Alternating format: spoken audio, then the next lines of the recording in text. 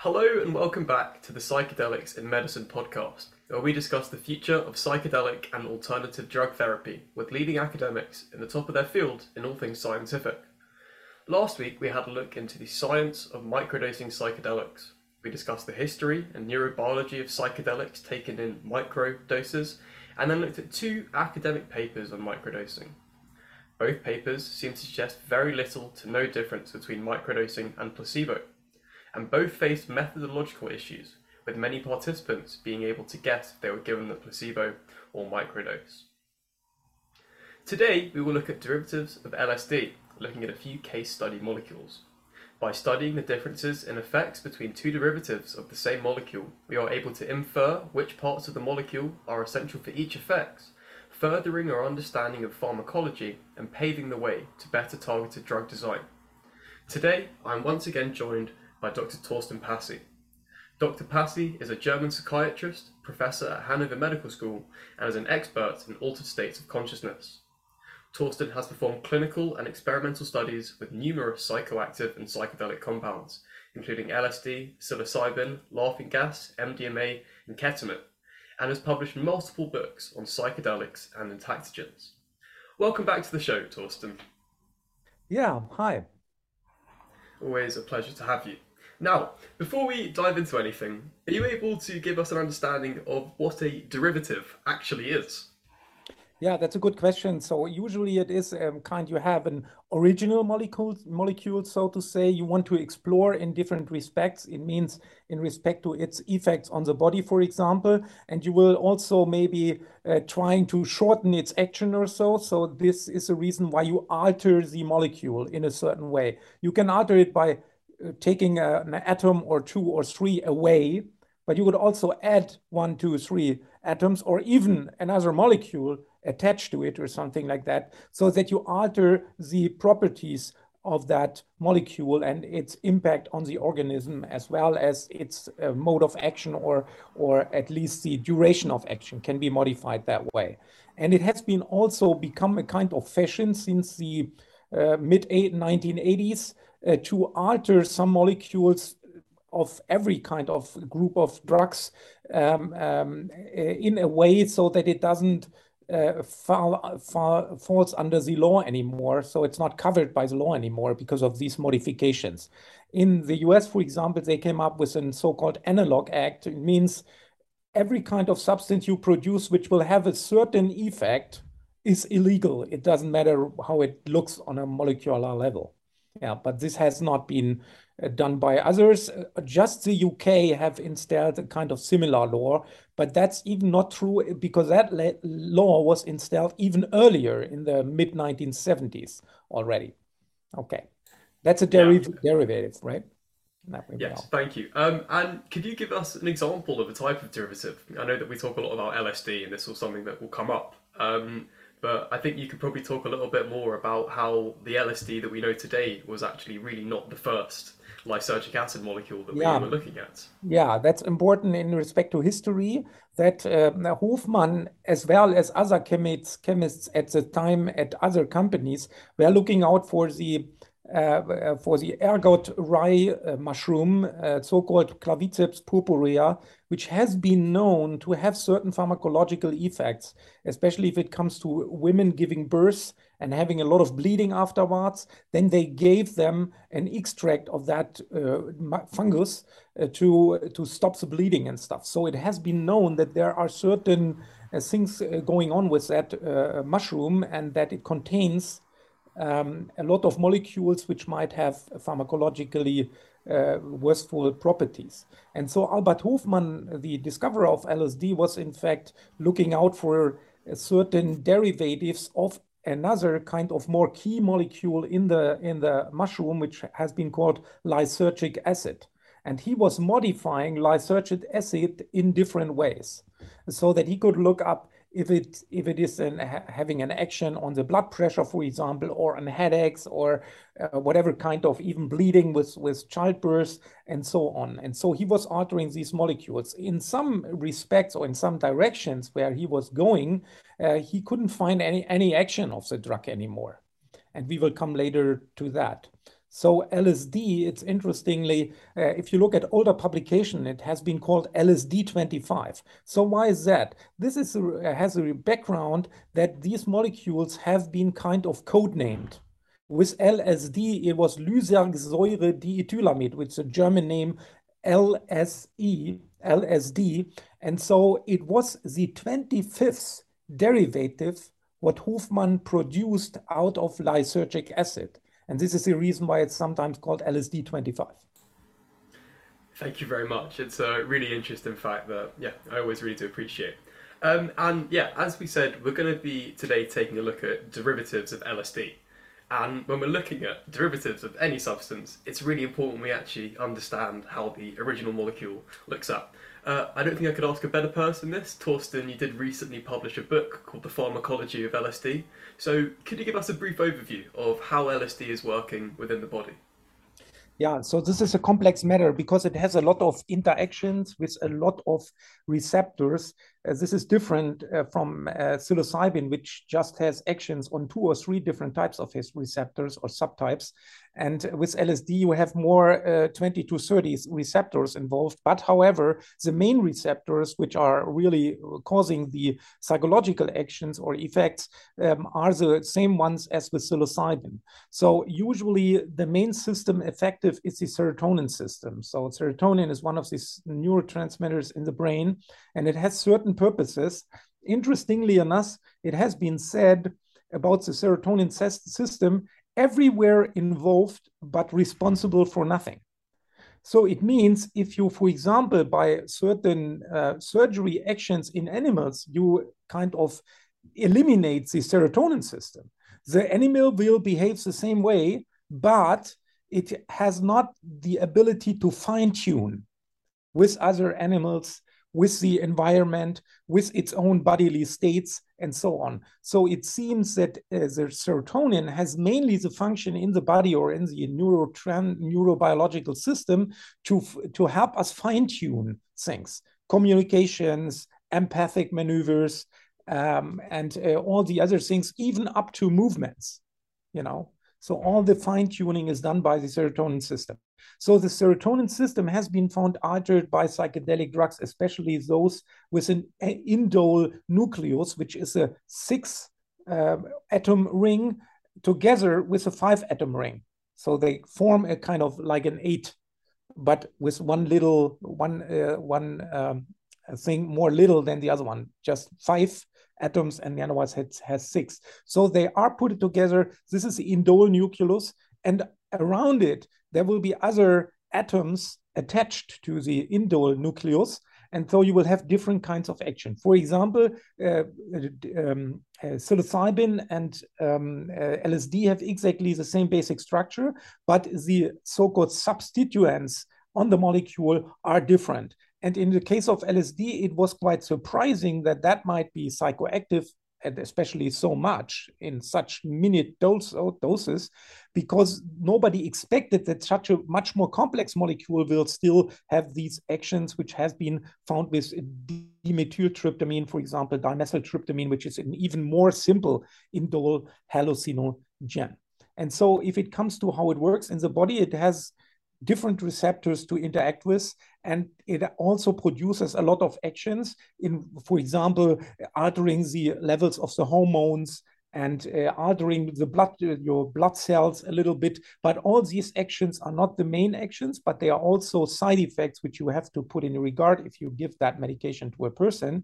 But the main interaction of LSD with the organism is with the so-called 5-HT2A receptor, which is a very complex receptor, in fact, which has been deciphered or elucidated a few years ago, and not much more before. And so what we have seen there is it is a very complex receptor, and it also has a lot of implications in respect to what it does if it becomes activated. Usually it sits outside of the cell, but the action which it induces are going on inside the cell by other so-called second and third messenger systems inside the cells. So we don't know as much about this, but we are nearing to know more. especially with optogenetics and stuff like that, where we can look into the cell, what's going on there. But in respect to the cell populations influenced by LSD, the interaction is a little bit more simple because you have mainly an effect in the so-called pyramidal cells in layer 6 of the outer cortex of the brain. There is the main interaction. And what is going on there is all the arousal of these cells and the firing of these cells becomes more diffuse, to put it in simple words. That enhances chaos in the brain, and it also might open up some possibilities to alter perceptions, but also bring them into more chaos and make them a little bit non-conformistic, if you want. And it may be also open up a window for learning processes. So to say, when the metal is still hot, you can more easily form it or stuff like that. These examples have been used. Yeah. So this is the main action of LSD. And it also, because of its complex interaction with these pyramidal neurons, it also seems to alter the structure of your ego. Less so in the lower dose range, much so in the higher dose range, even up to the so-called ego dissolution process, where you don't feel your ego anymore and where you don't feel borders to the outside world anymore. Yeah, brilliant. And I think, yeah, as you really clearly highlighted there, the possible reasons and mechanisms how psychedelics can cause these profound effects are really complicated. But on a simple level, we can see that LSD is working by mimicking serotonin in some respects. And as you said, it's got this 6-carbon ring and a 5-carbon ring, and this indole structure is this basic backbone. And we're thinking that because they're 3D very similar, that's why they can act in a similar way. So therefore, we could think that other molecules that resemble LSD, only with slight differences, may also produce similar effects. So I think it's at this time we should have a look at our first case study of an LSD derivative, LSA, also known as lysergic acid amide. So Torsten, can you tell us a little bit about LSA, where it's produced, its history, and similarities with LSD? Yeah, the LSA is a pretty interesting molecule in different respects. So first off, Hofmann did not synthesize it in his row of synthesis of different derivatives. But interestingly enough, his co-researcher, Robert Wesson, who also discovered the hallucinogenic mushrooms of Mexico as the first guy who even ate them, and he put a lot of research into it and came to Hofmann for getting these mushrooms analyzed, because the guys in Paris were not able to do that. But interestingly enough, a few years later, his cooperator, Gordon Wesson, came up with another plant and sent it to him or gave it to him. And he analyzed that material and found out that it contained lysergic acid as well as LSA, which is LSA, what is, I don't know, lysergic acid amide. And so it was a kind of a wonder to him, so that he found now in nature the same complex molecules which he has synthesized before, for example, LSD and other LSD derivatives. So that was very fascinating to him. What he also found in self-experiments, mainly with his laboratory co-workers, at that time in the 1950s, it was kind of usual that they might give it a try in person. And what they found is that the actions of LSA are kind of different, quite different. They are not giving you a lucid kind of consciousness. No, they cloud your consciousness, these substances. They also give you very strange psychological effects in most cases. For example, we had one guy on our psychiatric ward after an intoxication with some plants which contained these lysergic acid derivatives, and he had the subjective impression that a bomb has been exploded in his head. And he had still some reality testing, so he could say, "Doctor, I know that this did not happen, but the impression was so harsh and so immediate and so confirming that I have no idea what happened in my brain, and I'm quite anxious about that." And so this guy needed, I think, 2 to 3 weeks to kind of calm down on the ward until he could be expulsed again. But the problem with these substances is that they come up with kind of bizarre effects. They are also kind of bad to the body. A lot of people get nauseated and stuff like that. So it's not really recommended to use these Rivea corymbosa, for example, is the Latin name of one of these plants, flowering plants, which contains these alkaloids. And on Hawaii, the Hawaiian wood rose, for example, contains these alkaloids. But at last, you have a mixture of these alkaloids, and some of them are bad. So I wouldn't recommend to take these drugs, especially if LSD or something more untoxic is available. And so that was an interesting discovery by Hofmann, and you should put your hands away from these drugs because they don't do that much good of an effect. However, Hofmann also synthesized, I want to mention that here, the substance ALD52. And for example, this substance has 10% less activity of LSD. So it is kind of quite like effective like LSD. And in the UK especially, they had a big LSD bust going on of a kind of gang which have produced millions of trips in the early 1970s. And interestingly enough, when they put them to court, these guys claimed, oh, we didn't produce LSD, we produced ALD52. And the point was, I think that the police was not in charge of the matter anymore. They kind of destroyed it or something. So the police couldn't prove that they were wrong. They might have been right, but as it is sometimes in the UK as well as in the US, these judges are kind of rough in saying, oh, it's kind of the same substance, I don't care. And so they punished them up to 10 years in prison and stuff like that.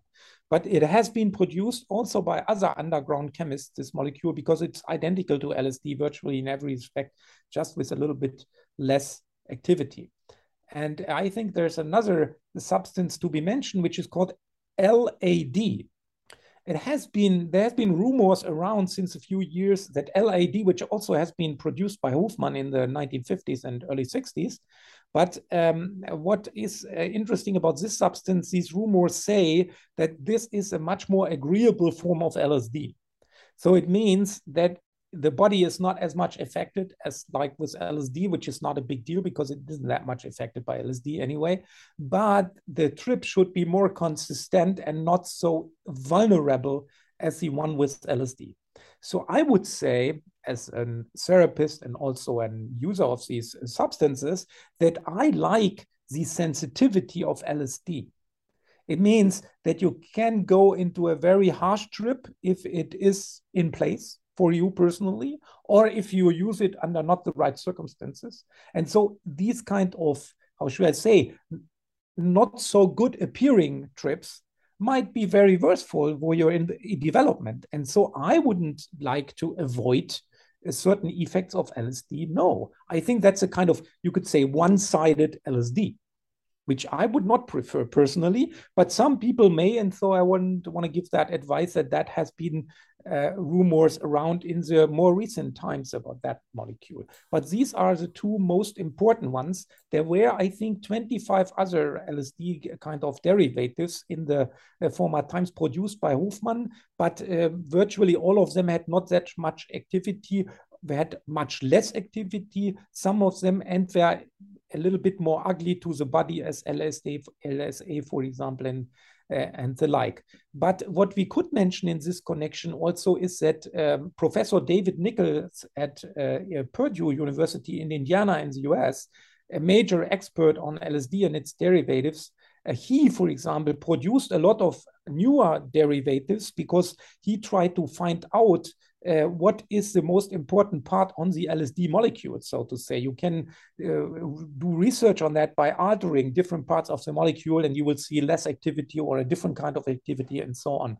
So interesting, and I just want to mention that, is that he found even, I think, 2 derivatives which were even more potent than LSD, but do the same kind of action. So there are molecules out there which are more potent than LSD in respect to being LSD-like. However, we don't need them because they are a little bit more potent, but what does that say if you have a molecule which is potent in 1/10 of a milligram?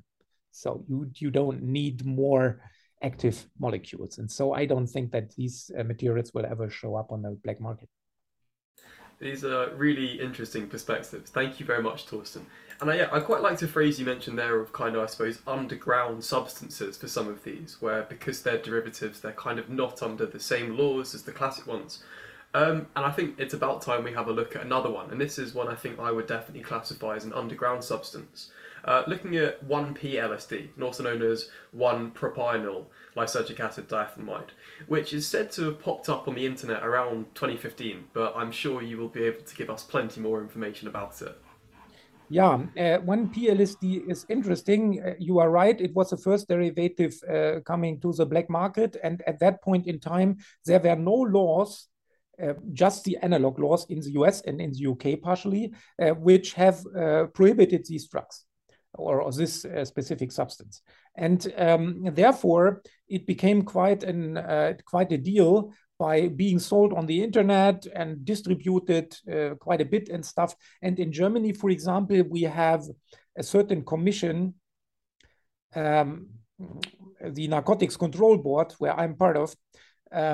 However, and we have to look at the substances and also about the dangerous molecular configurations, the pharmacology, and so, because we are the experts. So we are looking at these substances and we decide, okay, this has to be prohibited or not. But this process needs a year until it has been brought through the parliament afterwards. After we do our recommendation, they put it into a law, and then they have to vote for it in the parliament. And that needs a year. So you have 1 year left for selling your drugs, so to say.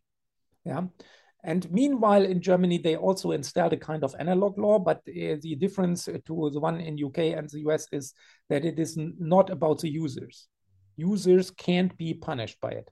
So if you would order a kind in Germany, still legal LSD from a source, let's say outside of the European Union, for example, they could confiscate it, but they couldn't go after you, right? Even if you would be busted with it at your home, if you don't have a kilogram, which is obvious that you want to deal it, and then if you just need it for your own purpose, they can't do anything about it. But however, so this 1 year is left. And what these guys did is, because some of the derivatives are already under the law, even in Germany.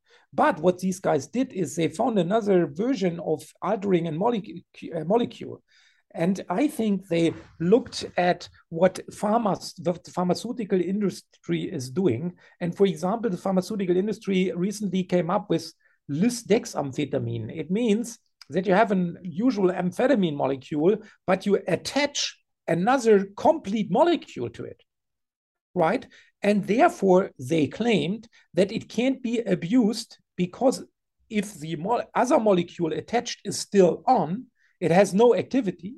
And if you take it in the stomach, as a usual patient should do, then it will be removed, the other molecule, and then you have the full effect. This is not really true, what I know from the addicts. But however, the guys from the underground might have picked that up and said, okay, let's produce an LSD molecule with a propionyl molecule attached to it, and then it's not under the law. And that, in fact, worked out. And we recently, at a toxicology department of a major university in Germany, this has been already published, we did an experiment where we did the oral version, or did it orally, the 1P-LSD, as well as intravenously. And in our subjects, it was immediately changed into LSD, even already in the bloodstream. So you don't get it into your head. We couldn't find any 1P-LSD in the subjects which have taken it orally. So this shows that it will be immediately converted into usual LSD if it's in your body. And so it kind of gives you the same effect, but from a scientific point of view, the molecule is much heavier when you take it. So it means you have to say it's kind of 15 to 20% less LSD in the preparation, because the other 15 to 20% are the propionyl molecule, right? So if you would like to take 100, you have to take 120 to have the same equivalent dose. And kind of the same is going on right now, because some, I think these are Englishmen, in fact, underground chemists are having already a lot of other molecules in their drawer. And so they, if a prohibition is spoken out, then immediately afterwards they come up, for example, right now with 1-CP LSD, and this they found is still not under a lot of laws. And so they can sell it at least outside the UK and outside the US. Yeah. And so this is what I call a cat and mouse game. It doesn't make sense. And so you will see me and some other experts in the Narcotics Control Board voting against these prohibitions. If they are done more explicitly, we can still put a definite prohibition on a molecule, especially if we see that it is marketed on a broader scale. Yeah. And so therefore, we have to do these votes, but sometimes in respect to LSD derivatives, we just produce other derivatives by our prohibitions. It doesn't make sense. And so if we have to find other measures, one of the best is obviously to make clear to the public what LSD does and what it not does, and what the dangers are and what the potential advantages are, and so on. But other than prevention, you can't really do anything, though this is an illusionary thing to explore and so on. But we also have to have a little empathy for the police. For example, in Germany, if they would bust a shop with a kilogram of 1P LSD, right, or 1CP LSD, and it's not under the law, then they can bust the shop, they can bust the owner, but the seizure of the material, they have to give it back. And this is something a policeman can't do, to find a criminal in his eyes, and then he has to leave him free and give him his drug back. This is unimaginable for a policeman. And this is why these guys really insist, even to the Narcotics Control Board, to get these things prohibited, because they don't want to do these kind of processes, right? Yeah, that's about these newer derivatives of LSD, which seem to be kind of undangerous up to now, the molecules, but we don't know what will be produced in the future and which might be dangerous. And we know from LSD, for example, that there can be receptor interactions of LSD derivatives which are dysfunctional, at least, and in the worst case, dangerous to the organism. That's a really, really interesting group of points there, Torsten. Thank you very much. And I think we'll spend the remainder of this episode discussing one of the more researched LSD derivatives, BOL 148, also known as 2-bromo LSD, which only differs to LSD by the addition of a single bromine atom. Now, you have in your past researched with 2-bromo LSD, and we'll get onto that shortly. But could you give us a little rundown of the history and science of 2-bromo LSD? Yeah, that is pretty interesting to talk about, because bromo LSD, or the code name was BOL 148. So you can easily imagine from what I've told you that it was the 148th derivative of LSD, or lysergic acid derivatives, which Hofmann produced. And he produced it in a target-oriented fashion, insofar as he tried to find a substance which interacts with the serotonin system, at least in these primitive assays which they had at the time, if possible, in the same way as LSD, but does not produce any hallucinogenic effects. That was being thought at the time to be the key or the clue to even mental disorders and stuff like that. If we can find substances which kind of interact with the receptor and might stop or push LSD away from the receptor, stuff like that, that could be pretty interesting, they have thought at the time. And so they also, in respect to animal research, they needed an LSD placebo. And this is the background of producing BOL 148. The point is that this derivative has been used in hundreds of animal studies in comparison to LSD mainly. But it was kind of left when they had better instruments and assays for detecting serotonin interactions in the brain and of serotonin receptors with substances and stuff. It was kind of left. Yeah, and therefore the research into bromo LSD was virtually stopped at the end of the 60s. But however, some research was still going on, and it has not been much known because it was at first a business secret that, you know, the main neuroleptic antipsychotic drug, the most, shouldn't say the most modern, but one of the most modern ones, and the most administered by far on the whole world, called risperidone. You know how that has been developed? By intoxicating rats and other animals for weeks. And then they took the LSD away and tried to reverse the effects, which have been chronic at that point when they have given that for weeks and months to the animals. The animals were, and they got high doses, so they were kind of very strangely altered. And they tried to reverse that by giving them different neuroleptic drugs. And in this process, they developed risperidone. And there is in Nature Psychiatry or Medicine, there is a publication out there by the guy who developed that. But at that point, nobody should know that these guys were at Janssen Pharmaceuticals, the major neuroleptic producer worldwide. They were eager to intoxicate animals with LSD quite a bit. But it has been published afterwards how the psychopathology of model of LSD or something that publication is about. So it's pretty interesting that even later on they used LSD that way, that they tried to reverse it. And so they also used, for example, bromo LSD and in these experiments. And so bromo LSD has been always a little bit around, but not that much since the 1960s. And now Ben might lead over to our research, what we conducted. Yeah.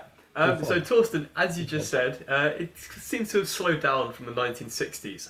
However, today I've picked a paper co-authored by you with Matthias Kart, John Halpin, and Michal Bernatek, titled "The Non-Hallucinogen 2-Bromo Lysergic Acid Diethylamide as Preventative Treatment for Cluster Headaches." This study was an open, non-randomized case series looking at the effects of bromo LSD on the frequency and intensity of cluster headaches in 5 patients suffering from cluster headaches. So, quickly, before we start discussing the results, has there been much use on the use of psychedelics for cluster headaches? And if not, where was the motivation and thought process behind this study to use 2-bromo LSD? Yeah, okay. So this is quite a story, but I just want to give you a short outline of what happened in respect to treating psychedelics, treating cluster headaches with psychedelic drugs. So it has been found in the mid-1990s by a Scottish cluster patient who was a kind of OCD person, I would say, because he wrote down every day what he did and what he ate for tens of years to try to find out what triggers his cluster headaches and what not. So he had 2 clusters of headaches, means these headaches, the so-called cluster headaches, are very serious headaches. So they kind of, more than 50% of the patients do suicide because of this severe pain, what they experience. It's unbelievable. If you look up in YouTube such an attack, it's terrible. It's really terrible, unbelievable. However, this guy did these diaries, so to say, and at a certain point, he had no cluster headaches anymore, and means in his case, and that's a usual example, so he had 3 months of cluster headaches where he had them every day in the spring and 3 months in the fall. In the summer and in the winter, no headaches. This is so-called episodic cluster headache. Yeah, but if you have a phase with cluster headaches, you have them daily and sometimes even a few times daily. Really terrible. However, some treatment has been found, but there is no real strategy to treat this condition. You just can reduce the symptoms somewhat. However, what happened with this guy is that in 1995, he didn't get not an attack. And he had no idea. The whole year, he did not get an attack. He had no idea what happened. So he was going through all his diaries and look up, he couldn't find any difference. But there was just one difference, that he took LSD the first time in his life 2 times in that year before his headaches were coming to a close or did not appear. And so he thought, man, the only thing, because he was quite sure it was the only thing because he did these diaries. There was no other difference. And so then he came up with the idea, okay, let's try if that is the point, it works, LSD on my cluster headaches. So what he did is he made a pause at first, waited until the next cluster headaches came up. And they came up 1.25 of a year later. And then he took LSD again and they were gone. So there could be a connection. We know about spontaneous healing. We know about placebo effects. This guy was not stupid, so he was skeptic. But he found with a lot of more experiments going on during the next 3 years that might be a treatment even for cluster headaches. And he published that on the very early internet. You have to remind yourself, 25 years ago, there was no internet. So how could he get more response, or how can he bring out his message, so to say? But in 2000, the internet started in earnest. And so he put it out on the internet, and a lot of people were trying it out because they were so in despair because of their condition, and they could be treated as well with the user medication, most of them. And so they tried it, and it was obvious that worked, even beyond the placebo effect. And what happened then is that some guys, which I have been connected with for some years at Harvard Medical School, they were saying, okay, we are not having these bad judgments about psychedelic drugs, so let's look at these patients. Let's take a closer look at them. And what they did is they conducted a survey about them. So they invited 50 of these patients to Harvard Medical School, to the psychiatry lab under Harrison Pope. And they interviewed these guys and came to the conclusion that there is a consistent pattern which could be used in regular treatment. But we don't have the appropriate studies to bring LSD or psilocybin to market. You have to remind yourself, or I have to remind you, that this was in 2008. No psychedelic hype, no psychedelic renaissance, nothing. Even not the first studies about the effects of MDMA on PTSD were published. And so we were quite in a bad climate.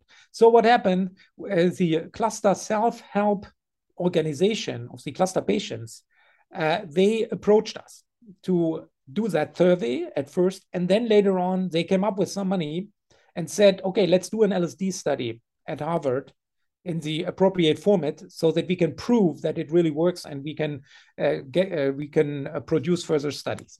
And so at last we were showing up at the research administration at Harvard Medical School, and we're sitting with the other professor, John Halpern, and with the guy from these cluster self-help groups. And we were sitting in a very large room, having 2 fireplaces and a big, large table, kind of 5 meters in diameter, whatever. And 3 people were sitting in front of us, so to say, on the other side of the table. And we were explaining what we are eager to do. And then at a certain, they were quite cooperative and nice and so on. But at a certain point, there was a pause in the conversation. And the guy from the research administration, obviously the lead guy, started to talk again and said, you know what? We had Leary here. It means we had Timothy Leary here on faculty, and he produced a lot of problems. This was kind of 50 years ago, but you're still aware of that, and we would be very careful by installing any drug studies here at Harvard. And so we came out of that meeting feeling a wall in between us and the research committee, so we had no idea how to proceed. So I came up with the idea, okay, let's do, because at that point in time, it was kind of obvious from the data sets that you need the hallucinogenic effect. Otherwise, you will have no effect on the cluster headaches. Means microdosing, mini dosing does not work, virtually not work. In some people, it might be a little blah, blah, blah, but in the most of them, it would not work. And therefore, we thought, okay, it might have to do with the hallucinogenic effect. So if we could find out an LSD derivative quite similar to LSD, but without an hallucinogenic effect, we might be out of that trap and could say, okay, we tested that already and it does not work, so we have to do it with LSD. And at that point, you have to realize that when I was at Harvard University in Boston, not far away from that, from our office, was the living place of Rick Doblin. And so we had a lot of discussions with Rick, and I said to him, "What happens if bromo LSD will work? What should we do then? Then we can't conduct an LSD study, which was our goal." And he said, "Okay, if it is that way, it is that way. It might even be better to help the patients." And what happened at last is we had a hard time to find somebody, still hard to find today, who could synthesize bromo LSD, because it's not easy to synthesize. The reaction with the bromo is very hard to do, but it is very important because it seems that because the bromo atom is a little bit larger than a hydrogen atom, it does not fit in the receptor anymore and does not do any action. So it's non-hallucinogenic. So we thought, okay, if it's not interacting with the receptor, we'd also not give the cluster patients any relief. But after we found the psychedelic chemists in Germany, which were able to synthesize it, we gave it to a few patients, very desperate patients, which have been treatment resistant for some years and were very much suffering. So we hinder them to do suicide, so to say. In this case, the IRB, the Institutional Review Board, has given us permission to do this very tiny study on 5 or 6 patients. But however, after the first 2 patients, it became obvious that it did even work better than LSD instead of working worse. And so therefore, at this point, nobody had any knowledge that that might work. And so it was a non-obvious discovery, and we could do a patent on it. And Harvard, the Americans are always in that respect very active. So they immediately came up with the idea, let's do a patent on it. And in cooperation with Hanover Medical School, where I was employed at that time, we did a patent together. And the story goes in much more detail, but I just want to give you a rough idea about it. So we at last founded an own company to try to get investors involved to produce bromo LSD as a medication for the international market so that people can, or patients can, profit from it.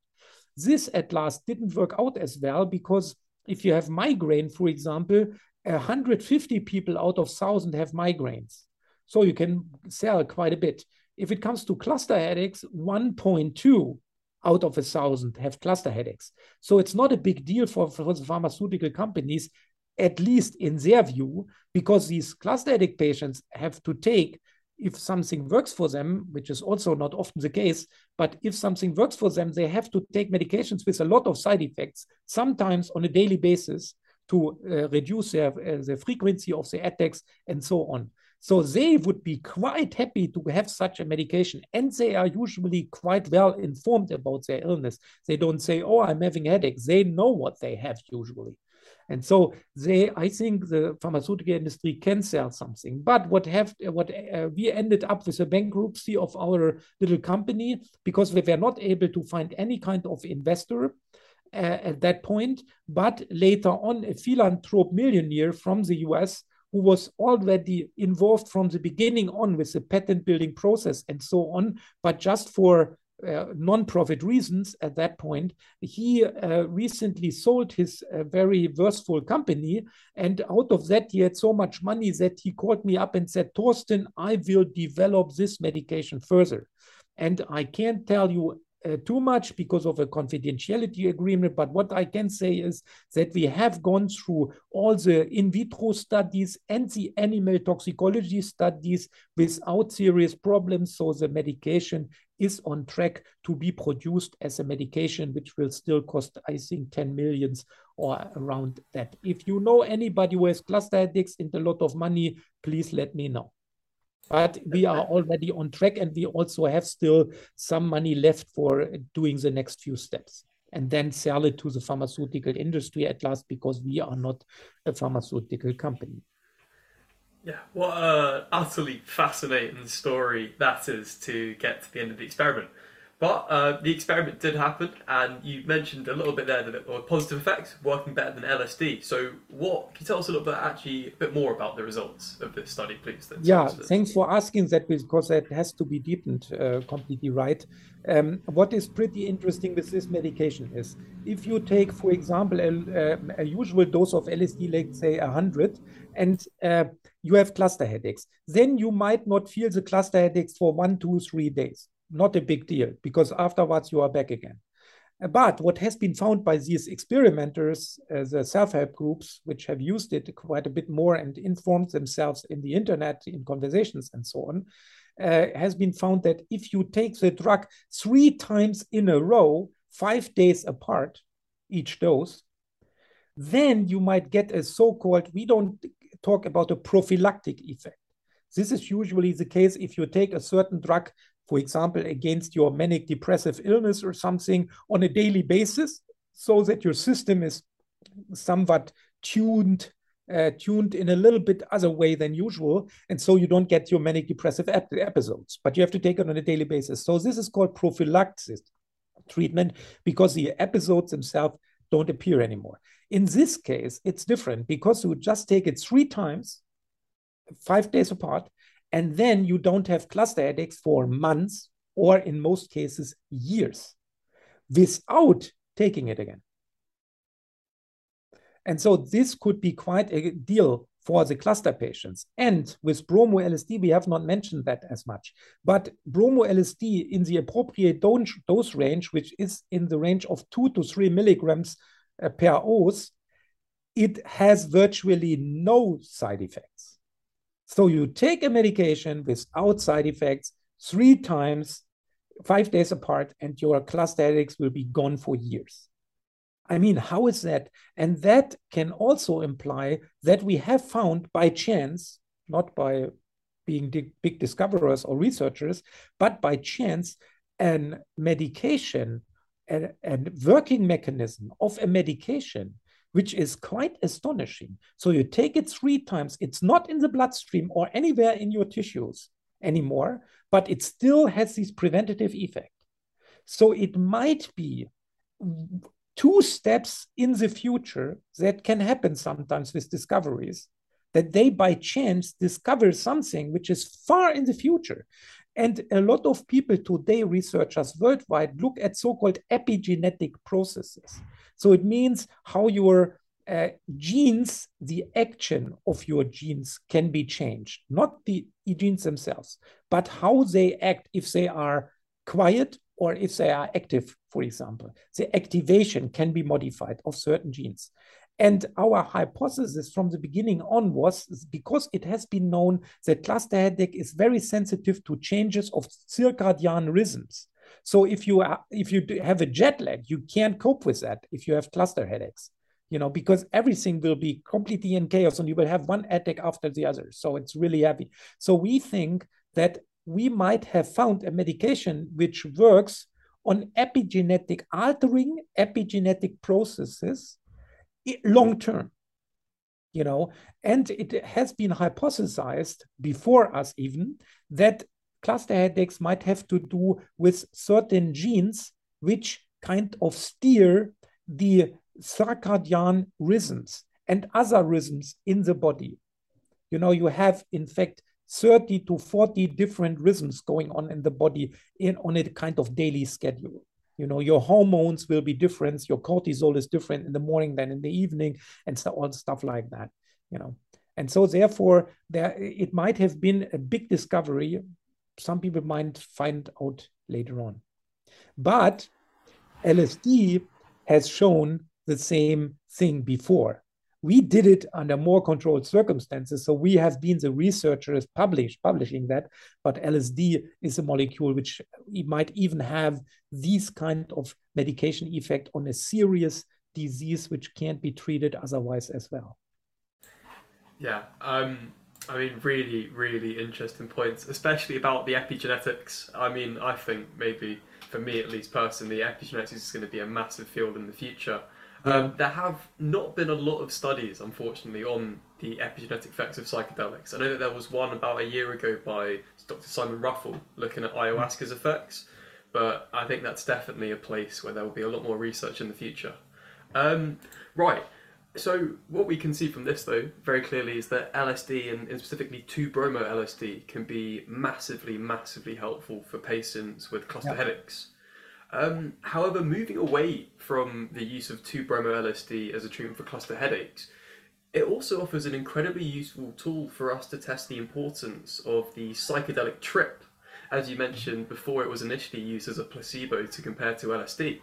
Um, but I think, because again, we mentioned a little bit earlier that there's been many different modes of actions proposed for psychedelic Yeah. therapy. Is it this mystical experiences being induced by a hallucination? Is it increased entropy and communication between regions of the brain? Or is it induction of neuroplasticity? But it's always been very difficult for us to tear these two apart, particularly the idea of a hallucination versus a neurological level. But 2-bromo LSD can almost offer us a paradigm to test these two. So can you see 2-bromo LSD being used to test the importance of the psychedelic trip? Yeah, it has been tested in animals, especially to find out. Also in humans, 300 humans have gotten LSD, bromo LSD in the past in controlled experiments, but also some patients with different diseases and so on. But you are right, especially in animals, it has been tested against LSD to try to find out what is specific about LSD and what is subtracted, so to say, if you use a non-hallucinogenic derivative. So I personally would be a little bit skeptic about its use in such studies, what you were mentioning. This is because it seems that the molecule does not fit into the receptor. This is my hypothesis. It hasn't been proven up to now. A lot of researchers would agree. Some wouldn't. They would still think that no, it fits in the receptor. It just not induces the second and third messenger system inside the cell. It could be possible that way. And I think some researchers are even looking out for that, if that's a difference or not.